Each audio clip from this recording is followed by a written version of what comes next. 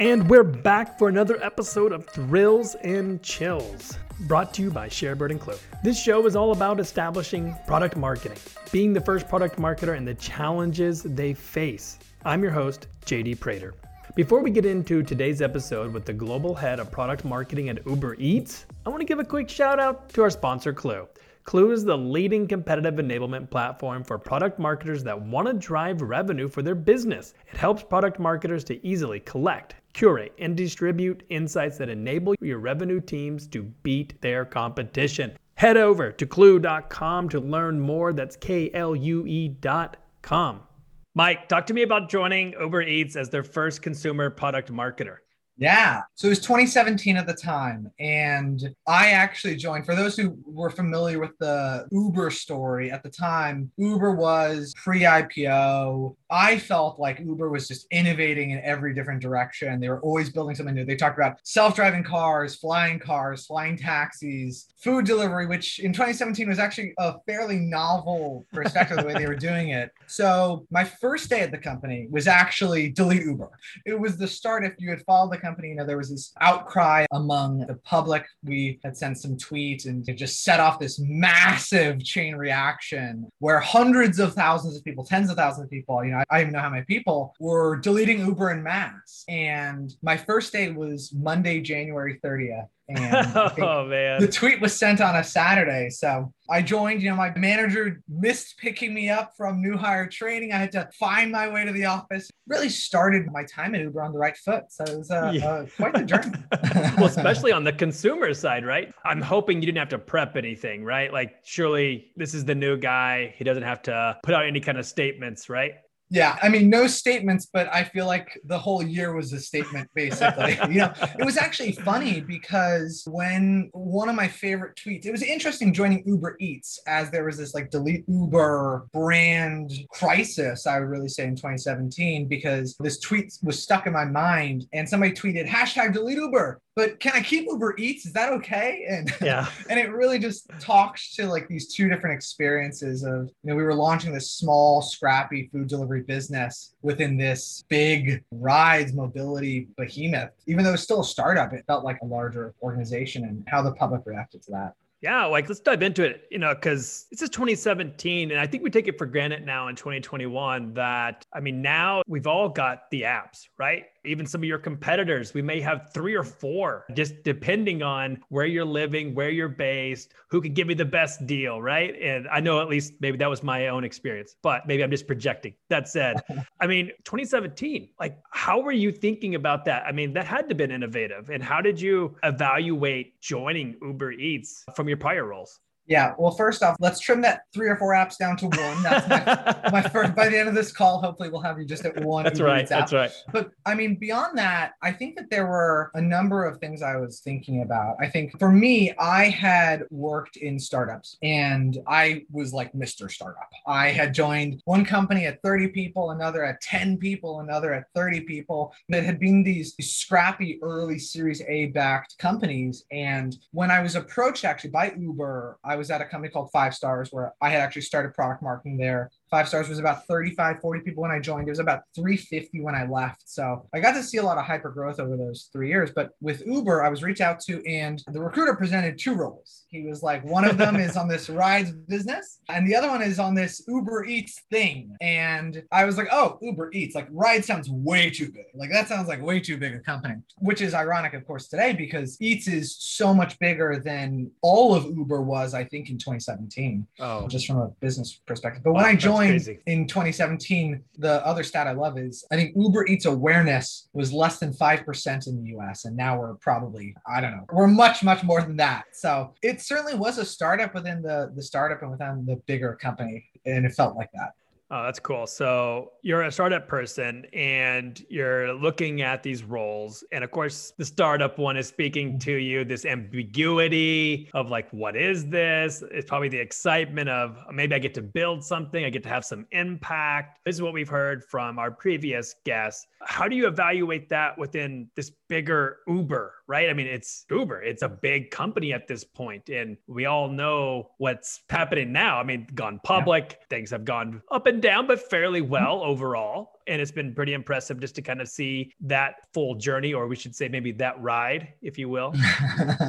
Yeah, I think we've delivered on that ride. I think that was my bad food delivery joke, which I tried to fit in there. So yeah, I think when the words that you mentioned around ambiguity, ownership, impact were definitely the things that I have always optimized towards. I think the place where you learn the most is when you jump into the deepest part of the water and you kind of hit the bottom of the pool and you swim your way out. And I think I've always taken that philosophy because as soon as you start to get comfortable, as soon as you remove the ambiguity, as soon as you know what you're doing, it means that your rate of growth, your rate of learning has slowed. Like you've gotten to the point where you're like, yeah, I can just do this. And for me, that was always where I was the least comfortable. I was always the least comfortable when I felt stagnant, when I felt comfortable. And I think for Uber Eats in 2017, this small, scrappy startup within what was still kind of a small, scrappy startup to some degree, it felt like the best of both worlds, where you had the ownership and the impact of the startup, but you had world-class data scientists and engineers and product managers, and the business was growing. So it felt like a dream job back then, and it was certainly delivered.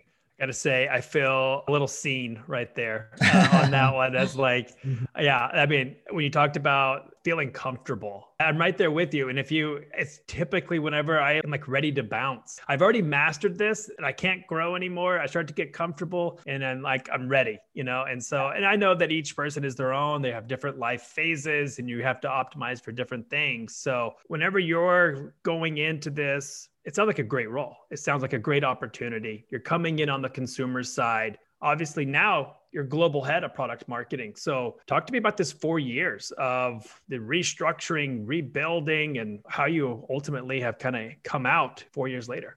Yeah, I think good career advice, I would say, is go to an area that is growing. If it's within a business, if it's another company, I just cannot explain enough how that growth fuels personal growth. It fuels career growth. Like you want to be in the part of the business, you want to be in a company that is growing. And when that happens, managers become senior managers, become directors, become VPs. Like it all ships rise with that rising tide. So I really think that that's the first principle that I saw the business. I saw it was hyper growth. I saw a lot of potential because again, back then it was definitely riskier. It panned out. In terms of working and expanding role and scope, I would really say it's the function of three things. I think one of them is I've been fortunate to I care a lot about my job and have worked hard and have gotten really lucky along the way. I've had such amazing talent around me. And that I think is the best lesson. Like hire the best people you possibly can. People who are so much better than you at what you do and have them tell you what to do. It's such a cliche, but it's so true.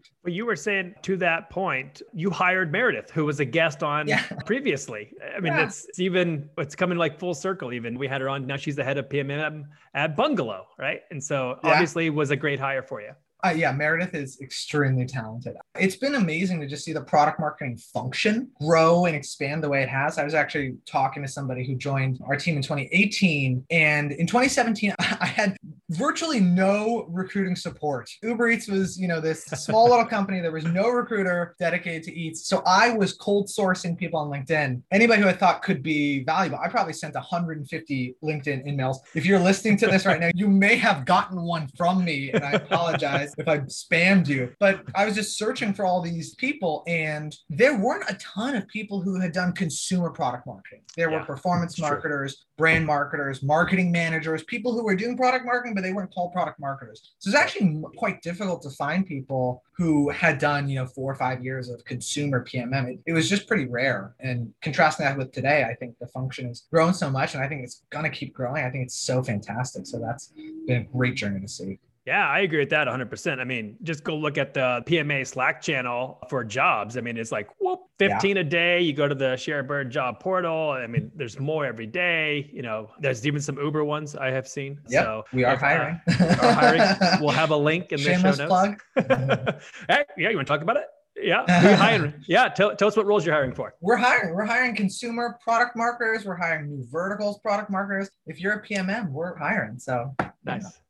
So talk to me about going global, right? It's one thing to focus maybe just like on the US, as probably most of the audience may be here, or, a lot of Silicon Valley type of companies are. What was that like? What was that leap like to now go global? How did that change your framing, or how do you work with other geos? I can't understate how unbelievably challenging and complex it is. Uber, when I joined, again, I'll take the 2017 example. Uber was the model of decentralization. We had a CMO of Houston, Texas, and we had a CMO of Dallas, Texas. Like, it was effective. I mean, they were not CMOs, but they were pretty close. They ran their market. And as a global function, your job is to kind of keep best practices, playbooks, scale, growth. Like, the globe is a pretty big place. So you're not one region, you're the sum of all regions. And the complexity working to say, I remember people at the time, our person who ran ops would be like, that's global, this is US, like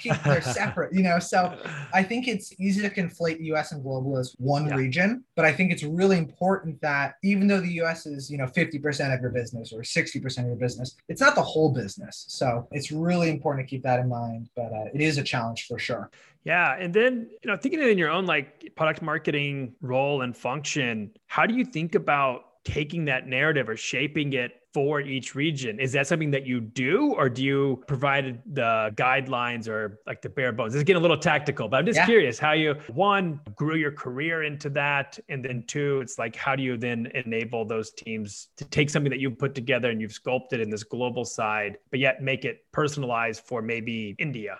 Yeah, I think on the career side, nothing can prepare you for a global role like a global role. I mean, I was fortunate at 5 stars. And actually, when I was hired at Eats, it was a big benefit because we had a 200-person outside sales team. And that team was super decentralized. You had sales managers in Houston and Dallas and Oklahoma and Denver and all over the place. And I had to work with those sales teams, which operated actually quite like an operations team does at Uber. So I was fortunate to have some relevant experience in managing and working with decentralized organizations. But, from a global perspective, I actually think one of the best practices and learnings I would apply here, and this is a little, throwback, but put your feet in the ground in other places. Like, it was always travel to Europe or be able to go visit a local team in another market. And at Uber, I mean, I think pre-pandemic, I think I flew 110,000 miles a year. Like, I was just all over the place, but It was great. And it was really valuable because you got to see how teams on the ground would operate and how different, it is to market in Amsterdam than it is in Japan, than it was in the Middle East. So that was a great experience to be able to do. And that's the best way to learn other cultures, is like to go there and be there and listen. Got it. Yeah, that's really cool because Uber Eats is like really taken off. You mentioned this kind of even like brand awareness side of things, but there had to have been some challenges early on. Talk to me about some of those challenges that you faced early on coming in first PMA on the consumer side. And if you can, maybe contrast though, like what are the challenges now? Because this is rapid growth. You're talking hyper growth. I mean, just look at Eats as a perfect example. And this is only 4 years. I mean, you talked about 5 stars going from like 30 to 300, right? This is thousands of people now. I don't know if I mentioned I joined on Delete Uber Day. That was a challenge. Yeah, that's right. That's right. I think the challenges and the things that I've looked back on and have reflected on are the same. My highest highs and my toughest challenges are the same. And when you're in a challenging period of time, the thing about that is you're not sitting there at your lowest low, or when you're working all the time or you're struggling through something, you're not sitting there going, I'm going to look back on this and this is going to be a great experience. You're just in that moment trying to breathe and survive and get through it. But every single time I've had a challenge in front of me and I've gotten through it, because you always do, you always get through those challenges. You look back on it and you're like, yeah, I'm really glad I did that. Yeah. 2017 on Eats was that. It was a tough year at Uber. A lot of people left. Some people stayed. It was hard for the business. It was a period of transition. Uber's had reorganizations, some which have been, pretty public. And as we went from private company to public company, from unprofitable to moving towards profitability, like that's been a challenge. Saying goodbye to people is always tough. But I think the principle that you have to apply there is like, one, I love to say the thing you want to do the least is the thing you need to do the most, which is really like lean into the challenge, find the hard problem and lean into that. And I think the second one is just have your eyes open and be really reflective. Every time I've gone through one of these challenges, like I go and I write on like a Sunday afternoon. I'll just like spend 30 minutes writing down like what just happened. Because I think when you're living in that moment, you're there, but actually reflecting on it, you start to pattern match and identify things that are similar. And that's how you learn and grow. And those tough times really help that. Yeah, for sure. I can totally relate to that. I think for me, I'm a cyclist, so I don't necessarily like ride on a Sunday afternoon, but I get to go outside, ride my bike, and just be by myself, focused, cleared head, outside of my legs screaming at me. But like, it's just, I need something else, right? And it allows a lot of times ideas to pop up, Yeah. new ideas, the pattern matching that you talked about.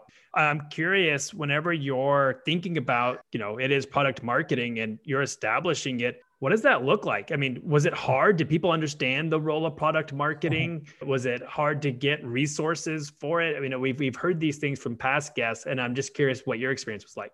Yeah, it was super tough. I think so. I joined and there was a product. There were, I think, three PMMs when I joined. And then I think two of those PMMs left in under 6 months since I joined. My manager left about 3 weeks in. And then I ended up reporting to Jason, who's the CEO of Eats and was just like a wonderful leader and somebody who I'm still in touch with. Is a great mentor today. I've established product market. So I helped rebuild, product marketing here on Eats. I built product marketing at 5 stars and even did this in some past lives. And I really think what I say is you have to product marketing. Maybe a little bit less today because the function exists. People know about it a little bit, but you have to identify what is the differentiated value that your function drives. Like, why are you different than brand? Why are you different than CRM? Like, what is that difference? And then how do you hire for that? So for us, I ended up hiring really talented PMMs who could have been product managers. And that's not true everywhere, but all of our PMMs had to go through a product manager loop. They all had to be interviewed. Like, they can pass that bar. And I think that helped reinforce the value. So you don't just have this, oh, we're great messaging specialists, which we are, but we actually had a differentiated value. We determined that differentiated value, and then we had to hire it. And then you had to prove it again and again, because that seat at the table isn't just given, it's earned, and it has to be re-earned again and again. So it was tough to get resources. It was tough to define the function, but it's been okay. It's worked out. Yeah, obviously. I mean, it's worked out really well. Just look at the growth, even in your own career, but also in the company. Looking through it, and you're kind of like getting to reflect back now, whenever you're looking to kind of scale out and build out a team. Do you have like a place that you like to start? Do you have a starting place of, I know there's already, a couple other PMMs whenever you got in there, but like, what's the next step? Is it, how did you think about sourcing the PMM to do X, Y, and Z? Yeah. So on the consumer side, there wasn't anybody. And there are two types of people that I think are really important to hire. One of them is taking a skill set that you think you're good at and finding somebody who's just much better at it than you. So you can just trust them. Then the other side is finding somebody who fills the gaps for you. And really, you have to do both those things immediately. I was really fortunate to hire just awesome people who were better at growth than I have ever been. And I thought I was okay, but they're so much better. And they were better at messaging than, which was an area that I was like, oh, great, I'll hire a great brand, creative product marketing. They're just going to take care of this. And so really, your first order is you have to have a great team, because no one person building a function like that, one person does not equal a function. So you have to have great people, hire people who complement your skill set, and then just can take this thing that you already have and just 10x it. Yeah, I think that's like really good advice. Whenever you're thinking about trying to establish product marketing, and you're listening to this podcast maybe, and you're even thinking like size of Uber. I mean, the frameworks, the principles, they're still the same. You can still take this and apply that to a Series A where you're the first person coming in, because Mike, you've done this before. I mean, this is something that you've repeatedly done. This is like your playbook. You're just exposing it to all of us right now. And I appreciate that. So what else would you add to that? So chapter 1, we've got some great skills. We're having figured out who to hire for, how to plug those. Maybe like, what's chapter 2? Yeah, this is the whole playbook. I feel like I should get a deck like the playbook. No, it's always learning and growing, honestly. I think chapter 2 is, so I have another principle, which is every time a team doubles, it's a new team. And I think that's a really important attribute, because what will get you there isn't necessarily what has gotten you there before. So when we were 3 people, it was this, you can kind of be arm's length with them.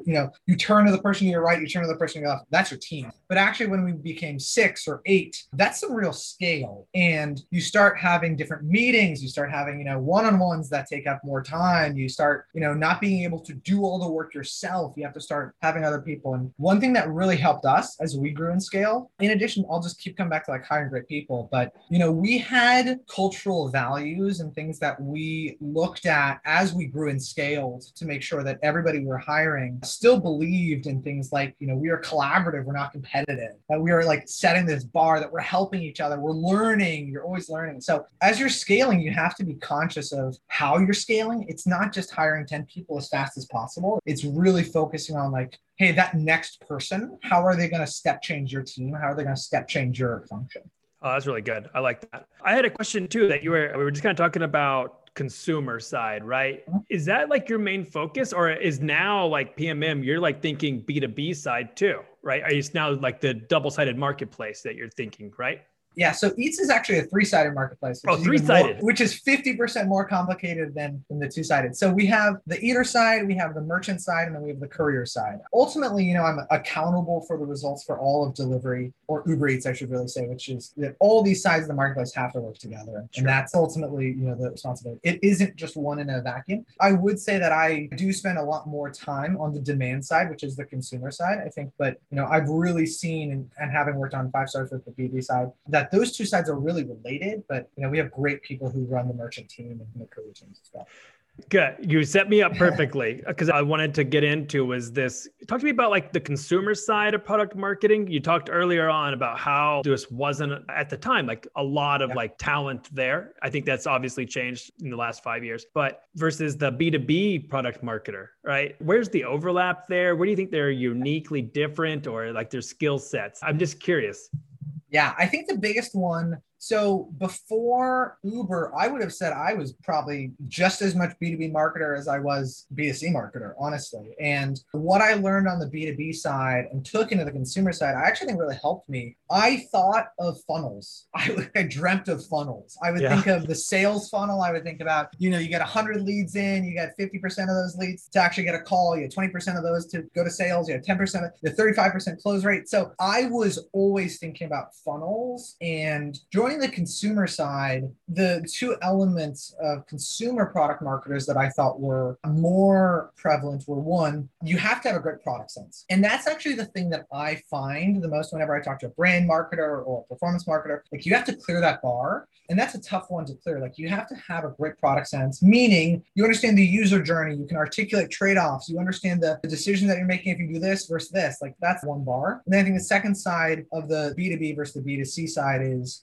really being the consumer side, I think, is just this element of like less rational. And I mean that in the best way. It's more of a brand, and it's an experience, it's an emotion, it's a feeling. And on the B2B side, if you go and you're selling enterprise software and you're like, do you feel this? Are you feeling what I'm selling? They're going to be like, yeah, no. So I think it's a mix of, you have to have the feeling on the consumer side, and you have to have some of this like rational pragmatism, funnel math, which I was really lucky to have worked on the B2B side a little. Yeah, I can definitely relate. That's pretty spot on. I will say, for the B2B out there, definitely getting better. It's definitely come a long way. And I think part of that is because the consumer side has got so good and so prevalent. Consumers now expect that for all of their experiences, right? Yeah. And so B2B is playing this catch-up game of, you see like HubSpot buying The Hustle, right? It's, becoming a media company, right? And it's like, how do you, in a B2B CRM, buying The Hustle, right? And it's like,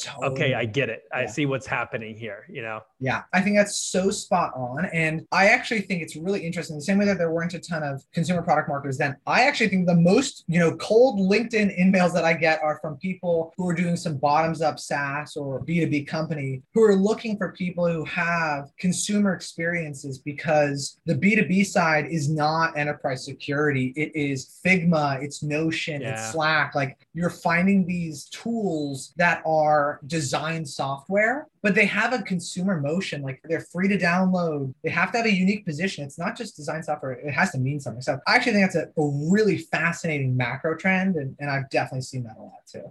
Yeah, I actually appreciate it. And I'm with you too. I see it as a trend. I see it only becoming more like with freemium modeling. I think it just allows a quicker motion too. I think that's one thing that I've seen, especially like enterprise B2B. A sales cycle could be 12 months. me downloading an app is 30 seconds after seeing a commercial or talking to a friend, right? Or seeing the restaurant, I see a sign and I want the delivery, right? I mean, I'm not going to go do that. I need the buying committee. I got to have a sign up, right? It's just, so I do think when I think about if you're out there and you're like, man, maybe I would be good at consumer. It's like, I think the SMB world, I think those B2B where you're looking at thousands, hundreds of thousands type of customers versus I only need 200 customers to go public, Yeah. Yeah, there is a range. There's range. Totally a range and a spectrum of like you're selling to the 5 whatever companies versus you're working with 250,000 designers or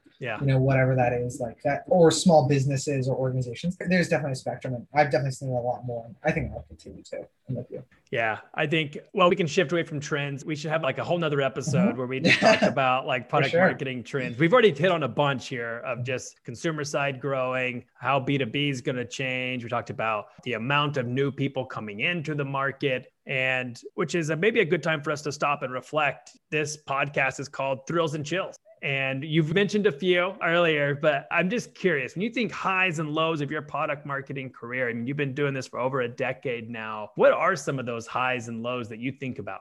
Yeah, I think they're really the same. I really do. Like the lows turn into the highs because upon reflection, you can overcome the low, and that is a high. And I mean, 2017 was hard. Like for people who have been at the company or for people who worked at Uber, I was joining and it was just a tough year and a lot of people left. And I'm actually really proud that I didn't leave. And the easy thing would have been to leave. Like Facebook was cold messaging every other day. Like a lot of great people left, but to stay and to work through that and to be resilient and adaptable and not give up. And then the flip side of that, I actually think for those who are going through a tough time today is like pushing through that. I earned a lot of credibility with the team by not giving up, by sticking that out. And 2020 actually was another year that was highs and lows. Like this was a time when the businesses shifted. We flipped. We had a huge mobility business and delivery was like this little brother. And then all of a sudden this pandemic accelerated a lot of those trends in delivery and we became the bigger sibling. We had a growth spurt and that was tough. That was a tough year personally, professionally for a lot of people, I'm sure too. But again, I reflect on that year in particular, like last year, as one of the proudest of my career where the team came together, everybody learned so much. It was really hard, but everybody was kind of in it for each other. And it felt like a time where we had to do something a little bit bigger than just, deliver food for Friday night date night. And